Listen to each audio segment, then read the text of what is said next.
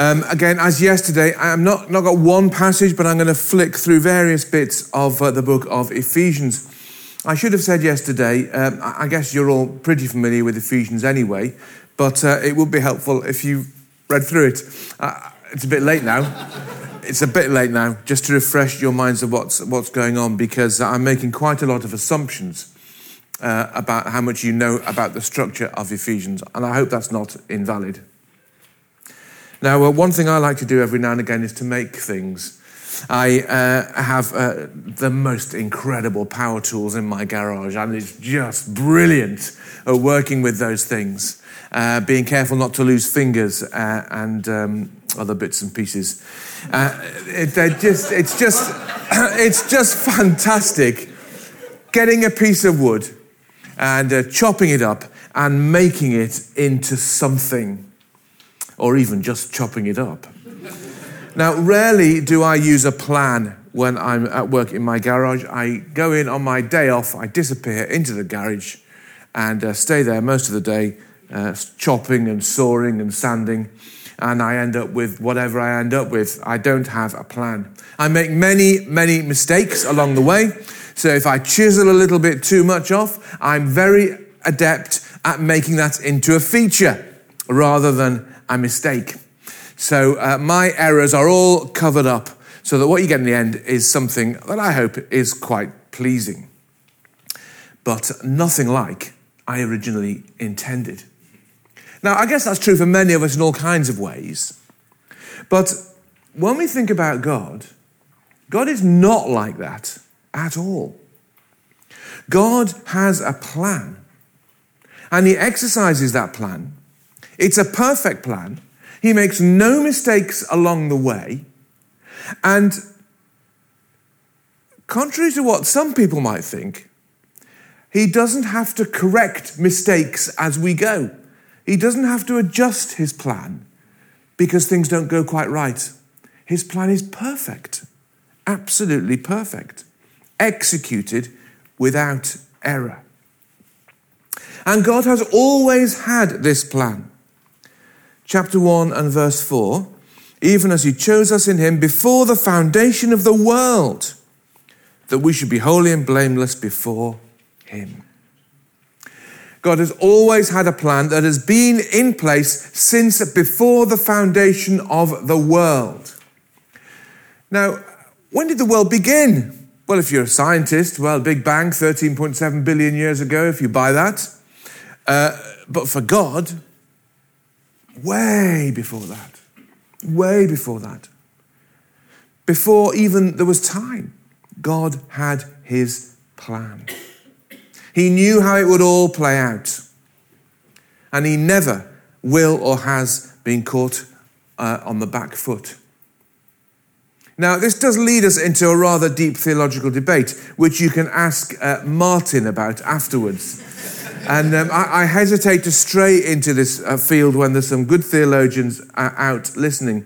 The lapsarianism debate, whether you are infralapsarian or supralapsarian, I'm sure you all remember discussing that at theological college. Briefly, lapse means sin, infra means after, supra means before, effectively. So the point is this: did God plan to save the world after Adam and Eve sinned in the garden? Was it a response to the fall? Or did God plan before? And the whole thing was in his plan, the fall and redemption. Each of those views has its problems. I'm drawn to a supralapsarian view, but I'm aware that that's probably not the most common. And the biggest difficulty with the supralapsarian view, which is that God had it planned right from the very earliest before time, is that it's very difficult not to make God the author of evil because of the fall in the garden. But you can have endless debates on it. In its sense, it doesn't really matter. Martin will sort it out for you. Ask him afterwards. So if God had this great plan from before the foundation of the world, why did God do it? Why would God create a world that he knew would fall? and get broken and destroyed. I wouldn't spend a long time making something that's just going to be thrown on the fire to be burned. Why will God do it? Why would God make a world that he knew would turn its back on him? He knew would bring pain and heartache to his heart and to the hearts of his people. And ultimately, why make a world where you know your son is going to be crucified by it and through it? Now, we don't often ask that question. I've often heard people say, well, we can't know the answer to that. That's in the mind of God, and that's or his plans. We can never know. But let me tell you, we can know because Ephesians tells us. Ephesians chapter 2 and verse 7, just one example, says this. So that in the coming ages he might show the immeasurable riches of his grace in kindness towards us in Christ Jesus. So that he might show the immeasurable riches of his grace. According to Ephesians, that is the fundamental reason why God had his plan, why he made the world, why he went through all he has gone through. It is to display his glory. So what is that plan? Chapter 1 again and verse 7, we read this.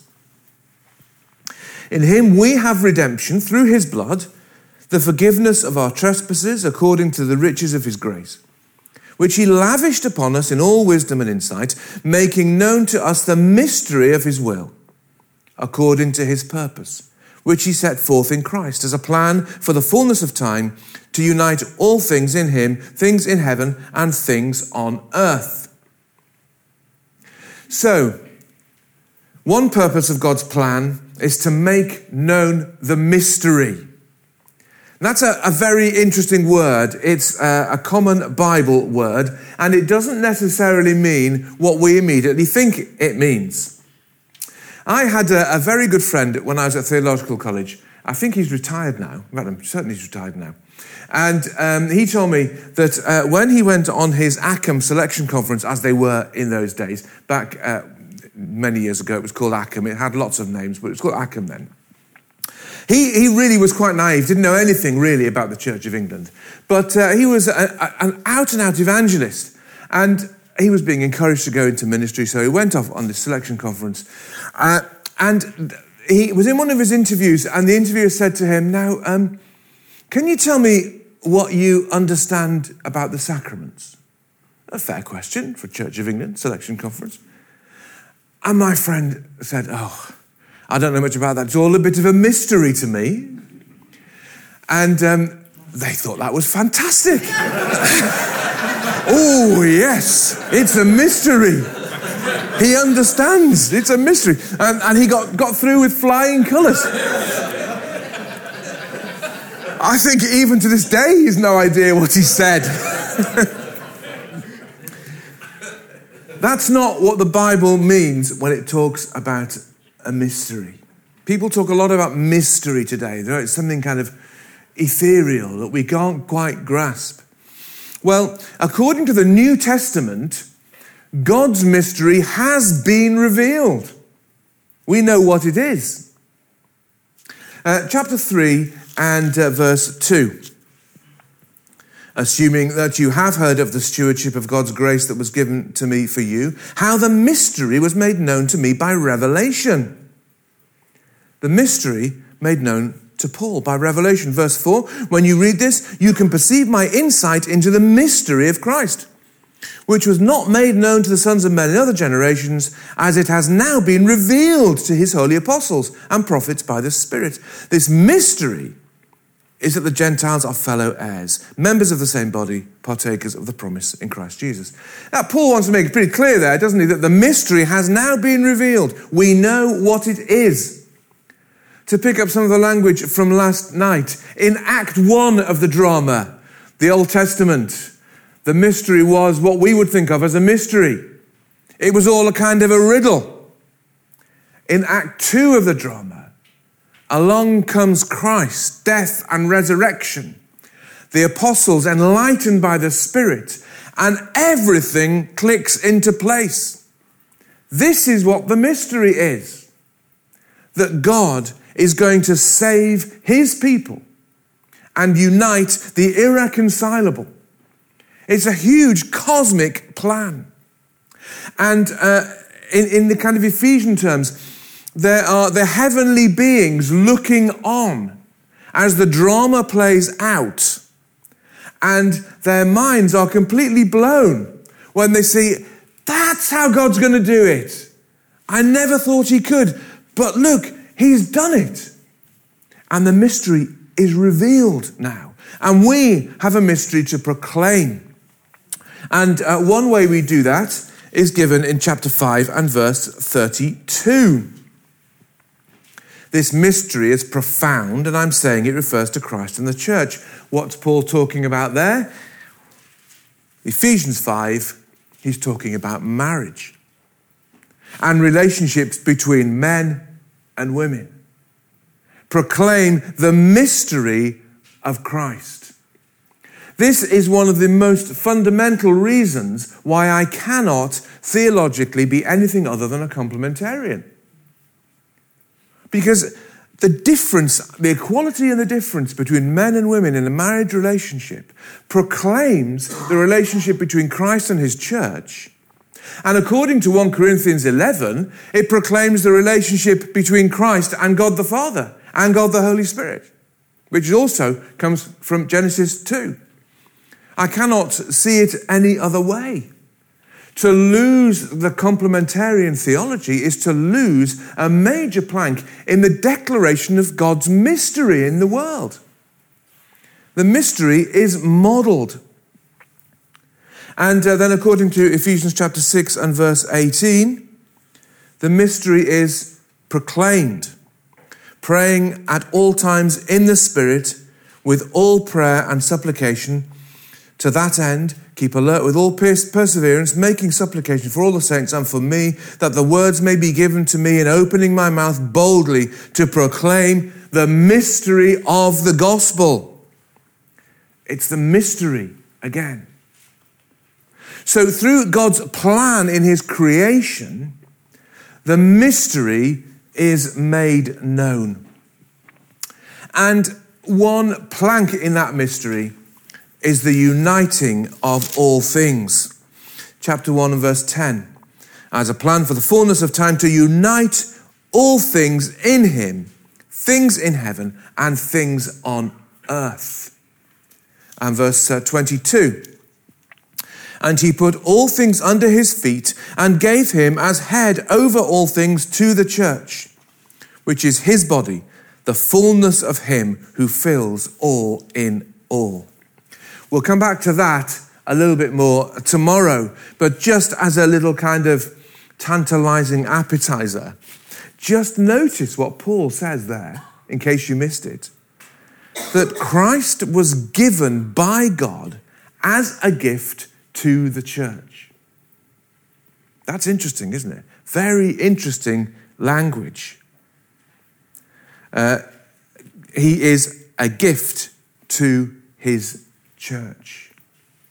So God is to unite all things in Christ, to bring all things together, to reconcile the irreconcilable, to do amazing things by his plan. Chapter 2 and verse 11, we read this. Remember that at one time you Gentiles in the flesh, called the uncircumcision by what is called the circumcision, which is made in the flesh by hands. Remember that you were at that time separated from Christ, alienated from the commonwealth of Israel, and strangers to the covenants of promise, having no hope without God in the world. But now, in Christ Jesus, you who once were far off have been brought near by the blood of Christ. Buried not very far beneath the surface of the language here is the model of the temple. You know this from Ephesians, the wall of hostility broken down by the blood of Christ, the tearing of the temple in two, the opening of the way, the uniting of all things in Christ. That's what God is doing. Chapter 3 and verse 17. So that Christ may dwell in your hearts through faith, that you, being rooted and grounded in love, may have strength to comprehend with all the saints what is the breadth and length and height and depth, and to know the love of Christ that surpasses knowledge, that you may be filled with all the fullness of God.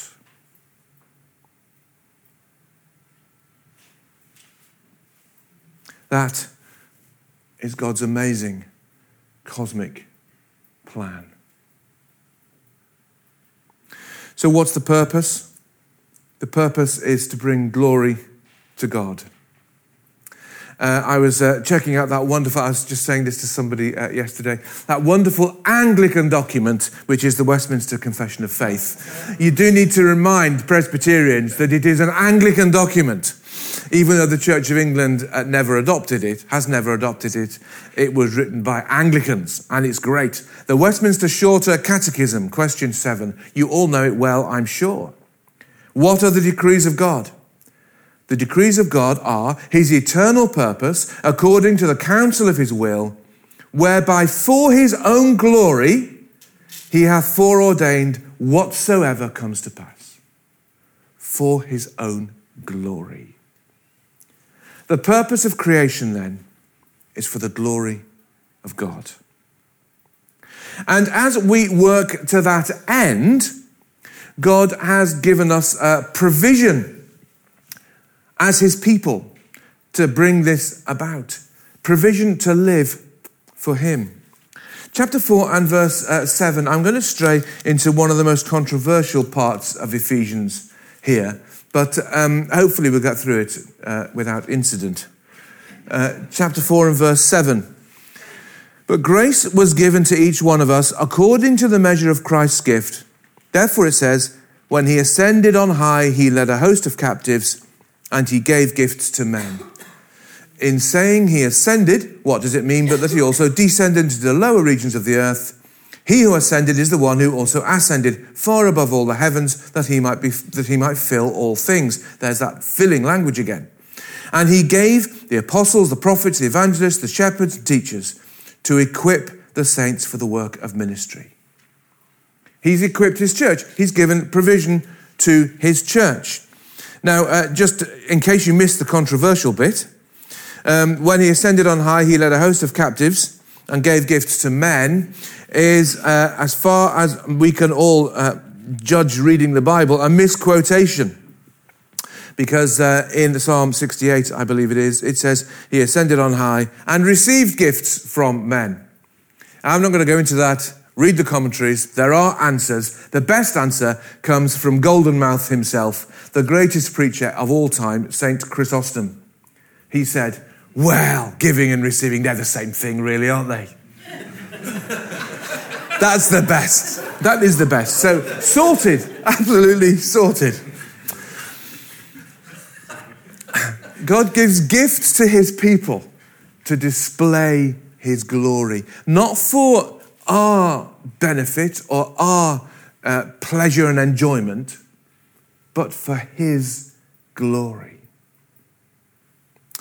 And he gives prophets, evangelists, pastors, teachers to the church. Chapter 2 and verse 19, we read this. So then you are no longer strangers and aliens, but your fellow citizens with the saints and members of the household of God, built on the foundation of the apostles and prophets, Christ Jesus himself being the cornerstone. So apostles and prophets are foundational, you know this. Apostles and prophets foundational, and the other gifts mentioned in chapter 4 are ongoing. But God has given these gifts to his church. Apostles and prophets gave us God's word, the Bible. So to build on the foundation of the apostles and prophets is to be firmly rooted in God's word, the scriptures. And that's why I'm sure all of us are totally sold out on that. We preach God's word, not our own view, not our own opinion. We preach the apostles and prophets, the foundation. And then chapter 6 and verse 10. Finally, be strong in the Lord and in the strength of his might. Put on the whole armour of God. I don't need to read it, you know it well. The armour of God for the battle. That is the provision. God has given us armour. And boy, in ministry, don't we often feel like we need a bit of armour? The things that are levelled at us and thrown at us. Well, God has given us that armour. You can read what the armour is. I once knew a guy in ministry who said he prayed this prayer every morning before going out to do ministry. He put on his armour every morning, praying through this Ephesians 6, so that he'd be ready to face the battle. So there's a purpose, there's a provision, and at the end of all this, we need to ask finally, I think I've gone over time, but, we need to look at this. Your place. There's a place for us. The plan, God's plan, involves you. You've been chosen by him to be holy and blameless, adopted as sons through Jesus Christ for his glory. Yes, it is about you. God has done this for me. So the plan involves you, but because we're all human, we can sometimes think it's all because of me. It's not all about you. In fact, it's not really about you at all. It's about the glory of God. It's about declaring the wisdom of God. We'll be thinking a bit more about that tomorrow. It's about bringing unity to a divided universe. We've been redeemed. We were dead, but now we're alive, says Paul here, chapter 2, verses 1 to 3 and verse 13. We are seated with Christ in the heavenly places. Where? Do you feel like you're seated in the heavenly places? Well, you are, because God has done that for you. And all of God's plan comes together and is revealed in the work of Christ. He is the one whom we proclaim for the glory of God alone. Let's pray. God our Father, we thank you again for the truth and power of your word. Thank you for your great plan for your creation. Help us to play our part, that your name would be glorified in heaven and on earth. That all would see that you are God and that Jesus Christ is Lord.